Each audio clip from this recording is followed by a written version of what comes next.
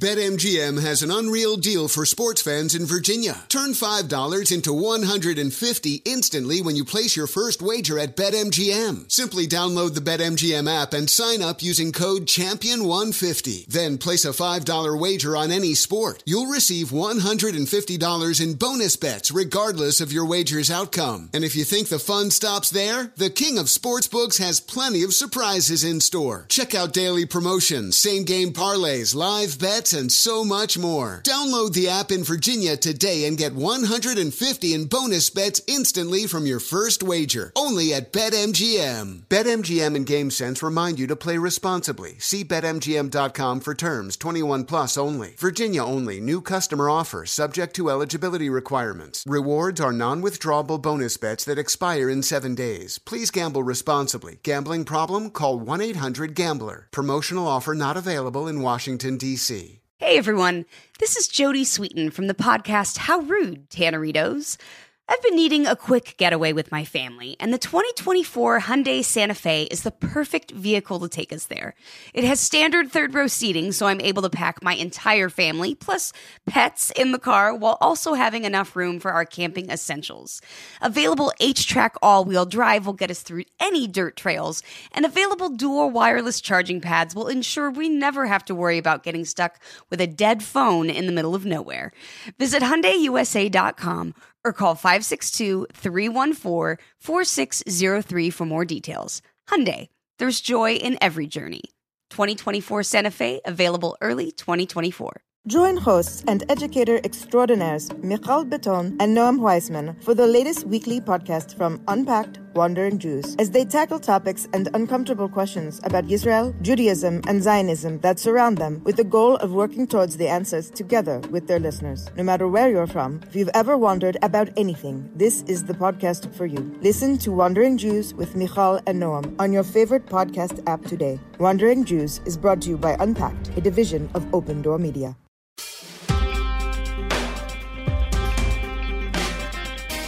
Hey, and welcome to another episode of It Could Happen Here with me, Andrew, of the YouTube channel Anarchism.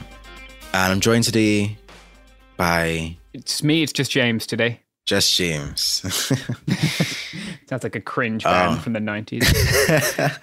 Really? I was not aware. Just out of curiosity, James, do you play any Paradox games? I don't know what that is. I don't think. Is that like a type? Okay. Is it like a type of computer game? Yeah, it is. Well, it's like a game development company, and they also distribute games as well. Okay. You've hit an area about which I have very little knowledge indeed. Yeah, and by the way, this isn't sponsored. It's just it's how I ended up stumbling upon this topic, right? Okay. So just, humor me for a second here. So one of the Paradox games is Crusader Kings 3, right? Right, yeah. It's okay, no, I'm really interested to see where this goes. So yes, it's a medieval grand strategy game. Right. It's sort of like it's a combination of like those classic sort of grand strategy games and also a bit of Sims flair. You're playing as a character and you're also playing as that character's dynasty. So you'd play as the grandfather and then the father and then the son and then the grandson and so on and so forth. Yeah. And so I actually, if you can't tell, I play the game sometimes a little bit too much. But I appreciate the role play in the setting. It's set between either 867 or 1066 and 1453, which is considered the end of the medieval era due to the fall of Constantinople to the Ottomans. Yeah. So, at a certain point in playing the game, after playing in pretty much every corner of the map, I was looking for a new religious movement to spread across the map for fun, of course. This is something I do with my free time. And I started reading about all these different strands of Islam that they have in the game, like the Karmatians and the Ibadis and the Sufris. Yeah. And that led me to stumble across the Mu'tazilism and the Najadat. And please bear with me with pronunciations of everything I'm about to pronounce in this episode. But Mu'tazilism and the Najadat. I started digging into this stuff, and that led me to make the decision to talk about what I've been learning. And before I begin, I know even the idea of religious anarchisms is somewhat controversial, particularly with the discrepancy between the anarchist slogan of no gods, no masters, and of course the history of various faith-based class struggles. My stance on it is complicated, but whatever my stance is, I don't think we could deny the reality that religious anarchisms have existed in the past and still exist today. No, I'm really interested in this. I'm working on a book at the minute about anarchists at war, or like, I guess, how anarchism meets war, and like people variously sort of defining out anarchism narrowly and widely. I grew up in the early 2000s, I guess, with like the kind of new anarchists, as Graeber called it, and they were always amongst that broader movement. Opposed to like neoliberal globalization, there were always religious people, and I'm not a religious person. And I went to a school where there was a priest, and the priest had been a member of the anti-apartheid movement in South Africa, and was wanted there, and had left for doing violence again, which like is pretty based. And I have a lot of time for a lot of religious people. It's always been kind of an area of, I guess, interest to me. This like religious anarchisms. Yeah, it certainly it has a very eventful history. Yeah. So I wanted to talk a bit about the rather interesting history of just one tradition. Although the whole thing about the anarchism that I'm going to be discussing is that I wouldn't really call it anarchism. Not, at least not by our standards. Yeah. It's more of a distinct and notable resistance to centralized authority, or a minimization and decentralization of that authority. I think it's more akin to like a minarchism than an actual anarchism. Sure. Right? But it's still interesting to see, I guess, the seeds of anti-authoritarianism through history, right? Yeah, very much so. So these particular movements, they have a sort of an anti-caliph being the religious leader in Islam. They have a kind of an anti-caliph action that expanded into broader philosophical and political conclusions. So we can start in the city of Basra in Iraq in the 800s, where a discussion was taking place regarding how the Ummah, or Islamic community, should respond to a leader of the Abbasid Caliphate who had become corrupt and tyrannical. Now, the two mainstream opinions were that of the activists, who believed in staging a violent revolution to instill a new legitimate leader, and the quietists, who believed in patiently persevering under tyranny or passively resisting.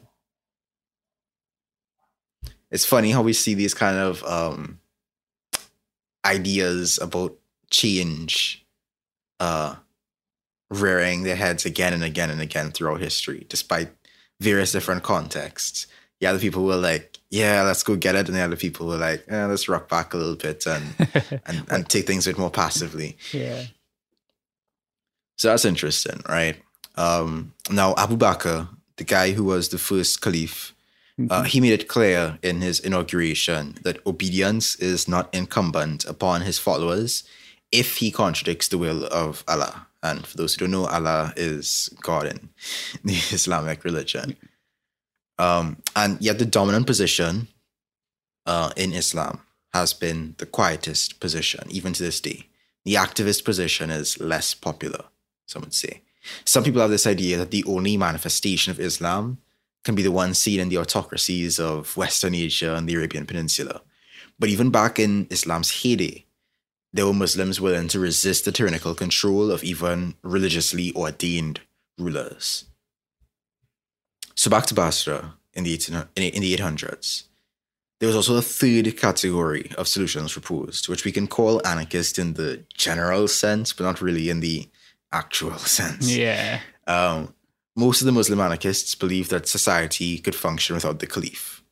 They proposed a kind of evolutionary anarchism where private property was not abolished per se, But because the ruler was considered illegitimate, the titles of property the ruler granted would also be considered illegitimate. They also argued that the caliph must be agreed upon by the entire community, which is no easy task considering how Islam divided between Sunnis and Shias almost immediately after the Prophet Muhammad died. Yeah. However, without this consensus, no legitimate caliph could exist, and it was widely accepted that Allah did not impose obligations that were impossible to fulfill. So then it was reasoned that then there was really no obligation to establish a legitimate caliph if no consensus could be found. So it's a little loophole, basically. We need full consensus. We're never going to get full consensus. Oh well, shrug, you know? Yeah. And then at the time, in the context, remember this is, medieval times, you're seeing a lot more, you're seeing several different political configurations and formations and ways of organizing society. So some of them at the time were seeing their neighbors, the Bedouins, and the Bedouins were living without rulers like normal. So they were like, well, why can't we live without rulers like normal? And so they used that as a justification as well. And so they also had many proposed solutions, ranging from a radical decentralization of public authority to a complete dissolution of public authority. One particular genre of proposals involved replacing the caliph with elected officials, either completely independent of each other or joined together in a federation. And these elected officials would be temporary and only remain in office when legal disputes arose or when an enemy invaded. When the problem was resolved, they would lose their position and society would return to quote-unquote anarchy. There was even a minority sect which called for the complete abolition of the state, called the Najdiya. And they argued that if there wasn't sufficient agreement to establish a legitimate caliph, there could never be enough to establish law at all. They wanted not just political independence, but intellectual independence. Because, according to them, individuals should be able to reason for themselves and have no one above them but Allah. Basically, the religious anarchist slogan, one God, no masters. Yeah. Right? But don't get it twisted. Of course, all this radical stuff applied to them within their group alone. So if you weren't part of their group, you could still be enslaved or killed. So it's kind of a selective. Yeah, oh dear. Yeah. It's a bit selective in their freedom-mindedness. Yeah.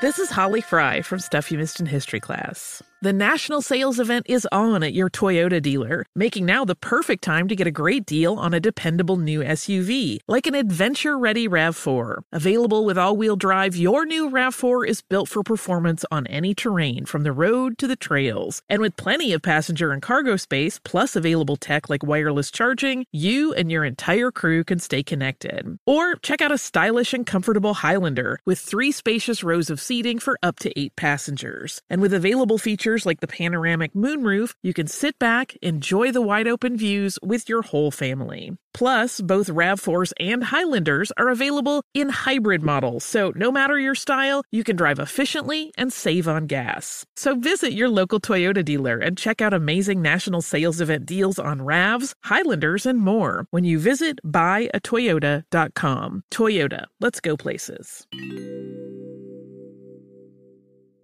BetMGM has an unreal deal for sports fans in Virginia. Turn $5 into $150 instantly when you place your first wager at BetMGM. Simply download the BetMGM app and sign up using code CHAMPION150. Then place a $5 wager on any sport. You'll receive $150 in bonus bets regardless of your wager's outcome. And if you think the fun stops there, the king of sportsbooks has plenty of surprises in store. Check out daily promotions, same-game parlays, live bets, and so much more. Download the app in Virginia today and get $150 in bonus bets instantly from your first wager. Only at BetMGM. BetMGM and GameSense remind you to play responsibly. See BetMGM.com for terms. 21 plus only. Virginia only. New customer offer. Subject to eligibility requirements. Rewards are non-withdrawable bonus bets that expire in 7 days. Please gamble responsibly. Gambling problem? Call 1-800-GAMBLER. Promotional offer not available in Washington, D.C.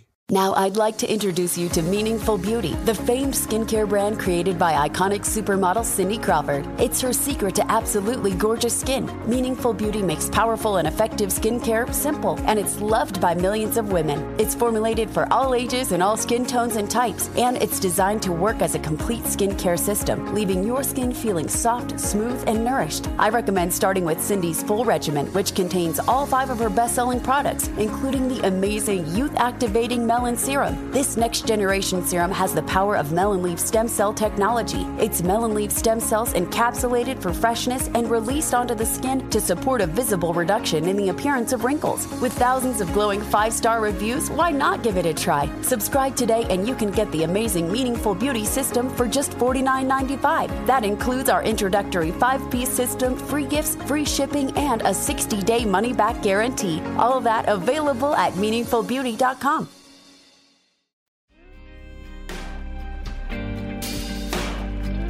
Then in 817, so a couple of years later, the center of religious power in the Muslim world collapsed.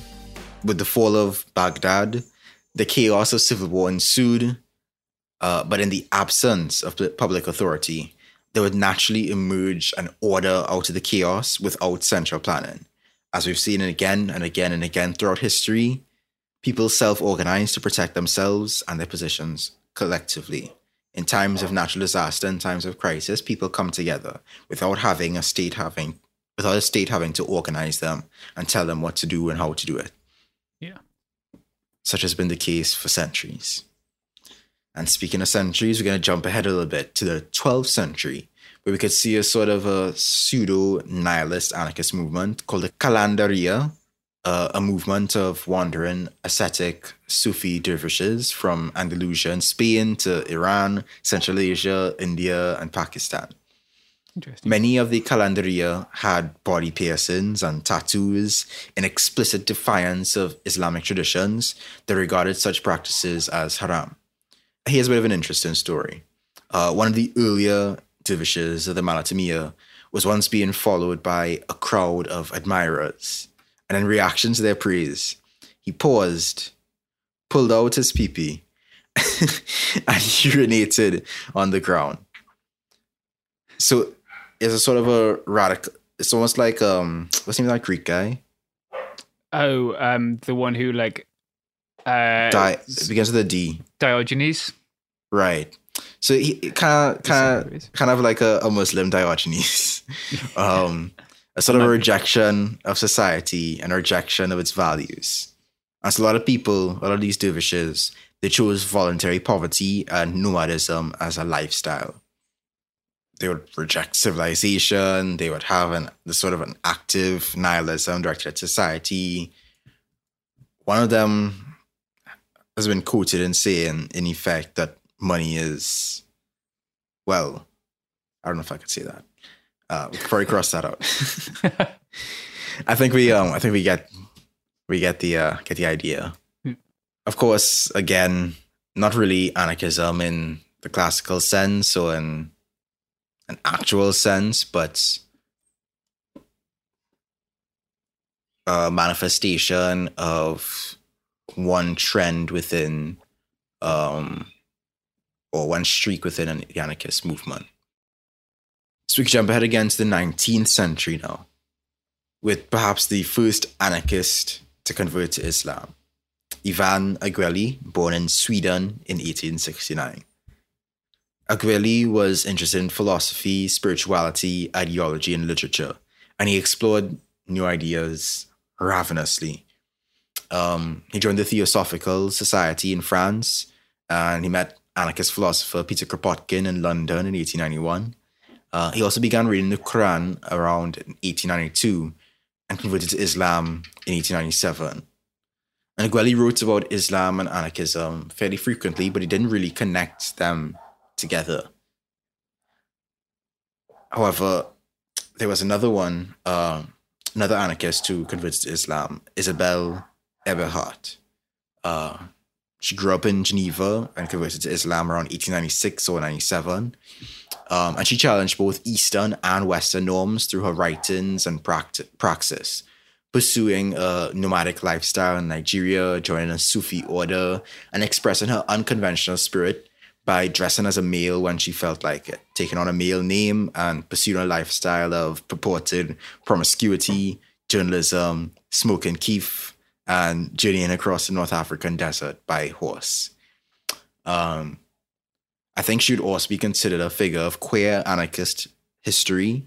I wasn't able to find anything about how she identified personally, but apparently, so I don't know if she was a cross-dresser or if she was trans or something else entirely. Right, like you get, especially in that period, like misogyny is so rampant that like it could be necessary to like, I guess, to present as male, even if you weren't like trans in your gender identity, just to have access to things that were constrained or like delimited as male. Exactly. Right? Yeah, exactly. That makes sense. Yeah, it's. I think it's wise to just be like, we don't know, rather than to necessarily like lay claim to someone's identity stuff when all we know is their presentation stuff. Agreed. Also, during this time in the Ottoman Empire, there was a not insignificant population of European anarchists, mostly Italians. In Alexandria alone, there were approximately 12,000 Italians living and working, often in the building sector.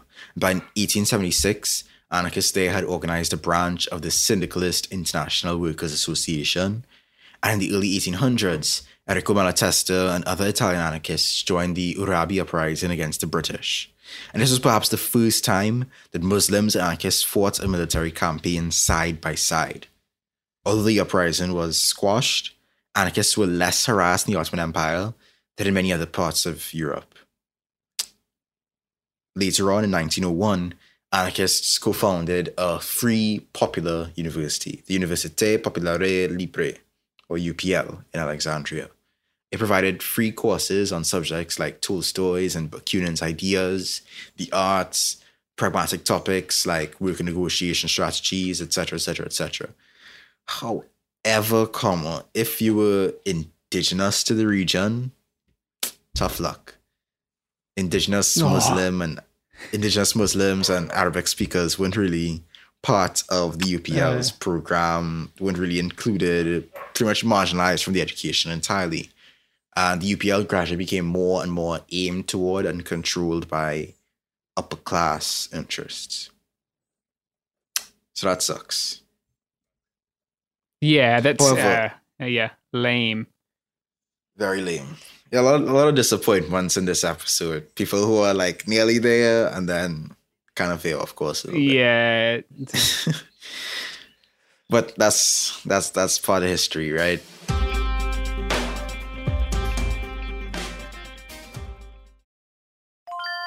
This is Holly Fry from Stuff You Missed in History Class. The national sales event is on at your Toyota dealer, making now the perfect time to get a great deal on a dependable new SUV, like an adventure-ready RAV4. Available with all-wheel drive, your new RAV4 is built for performance on any terrain, from the road to the trails. And with plenty of passenger and cargo space, plus available tech like wireless charging, you and your entire crew can stay connected. Or check out a stylish and comfortable Highlander with 3 spacious rows of seating for up to 8 passengers. And with available features like the panoramic moonroof, you can sit back, enjoy the wide open views with your whole family. Plus, both RAV4s and Highlanders are available in hybrid models, so no matter your style, you can drive efficiently and save on gas. So visit your local Toyota dealer and check out amazing national sales event deals on RAVs, Highlanders, and more when you visit buyatoyota.com. Toyota, let's go places.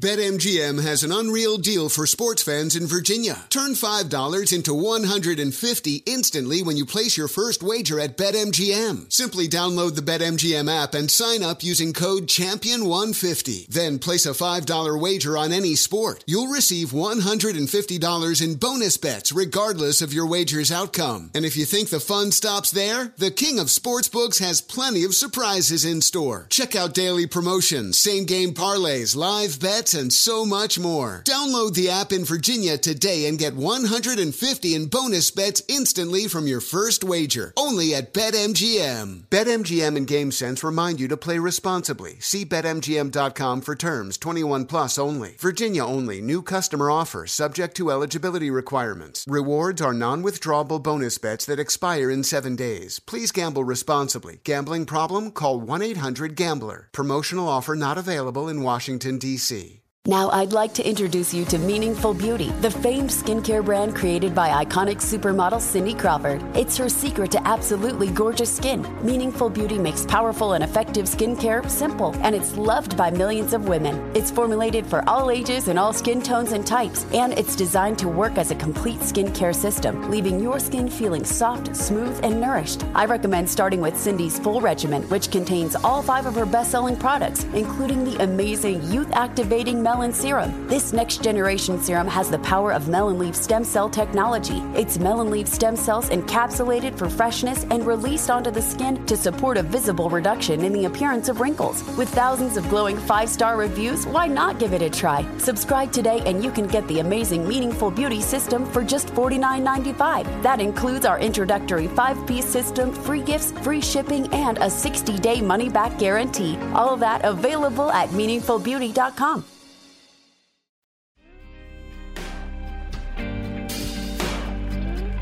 Jumping ahead even more, in the 20th century, we got to see the fall of the Caliphate in 1924 and 2 new influential currents of Salafism. Yeah. The Muslim Brotherhood, which is known for their social democratic leanings, and the Saudis, who are known for their monarchic leanings, to put it lightly. Yeah, that's generous. Put it as generously as possible. Yeah. I mean, we even saw later on a sort of an Islamic liberation theology developing that dismissed bin Laden as senseless and lifted up the examples of the revolutionary Babi movement of the 1800s, Malcolm X, and Ali Shariati's quest for a just and classless society. Then there was also a neo-Sufi group known as the Murabitun, and the Inclusive Mosque Initiative in London, as other examples of, how Islam could be used to resist some Islamic traditions. And there were also several individuals today who have explicitly and publicly self-identified as Muslim anarchists. Not Muslim and anarchists, but specifically Muslim anarchists, including Abdinur Prado and Mohammed Jean Venus. That's cool. So that's a sort of a basic rundown. But I think inevitably with these sort of topics, these sort of fraught ideas, something like an Islamic anarchism, there are going to be some challenges and criticisms, right?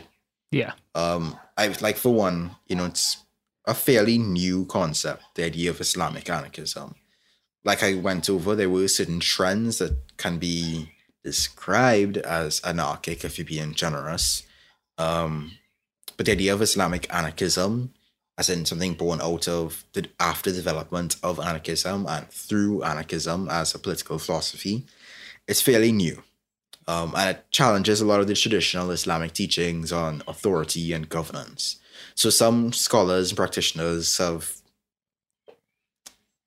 pointed out that with the emphasis of social order, with the emphasis of authority of the state and the rule of law, this idea of rejecting hierarchy and authority, as advocated by Islamic anarchists, is, heretical, practically. There's also some criticism that with Islamic anarchism's rejection of all forms of authority and hierarchy, it undermines the concept of Tawhid, which is the belief in the oneness of God. And by, rejecting that, by undermining that concept and promoting individualism and self-rule, it sort of goes against that teaching. Of course, like I mentioned earlier, there's also this challenge to the idea that Islamic anarchism or Islamic anarchism could be compatible because of the slogan, no gods, no masters, right? Of course, Islamic anarchists and the Islamic socialists would argue that Islam should be seen as a liberating force that can help individuals achieve freedom from oppression and exploitation. The same argument is made with a lot of other strands of religious anarchisms as well. And so to bring things to a sort of a close, I'd say that, like every religious anarchism, like every political philosophy, like every religion, like everything, honestly, people pick and choose, In Islam, you can find elements of quietism as well as activism, detached mysticism as well as pragmatic daily concerns, traditions of violence and traditions of non-violence, moderation and extremism. In anarchism, tensions exist between pacifism and insurrectionism, syndicalism and individualism, nationalism and anti-nationalism, collectivism and individualism, again.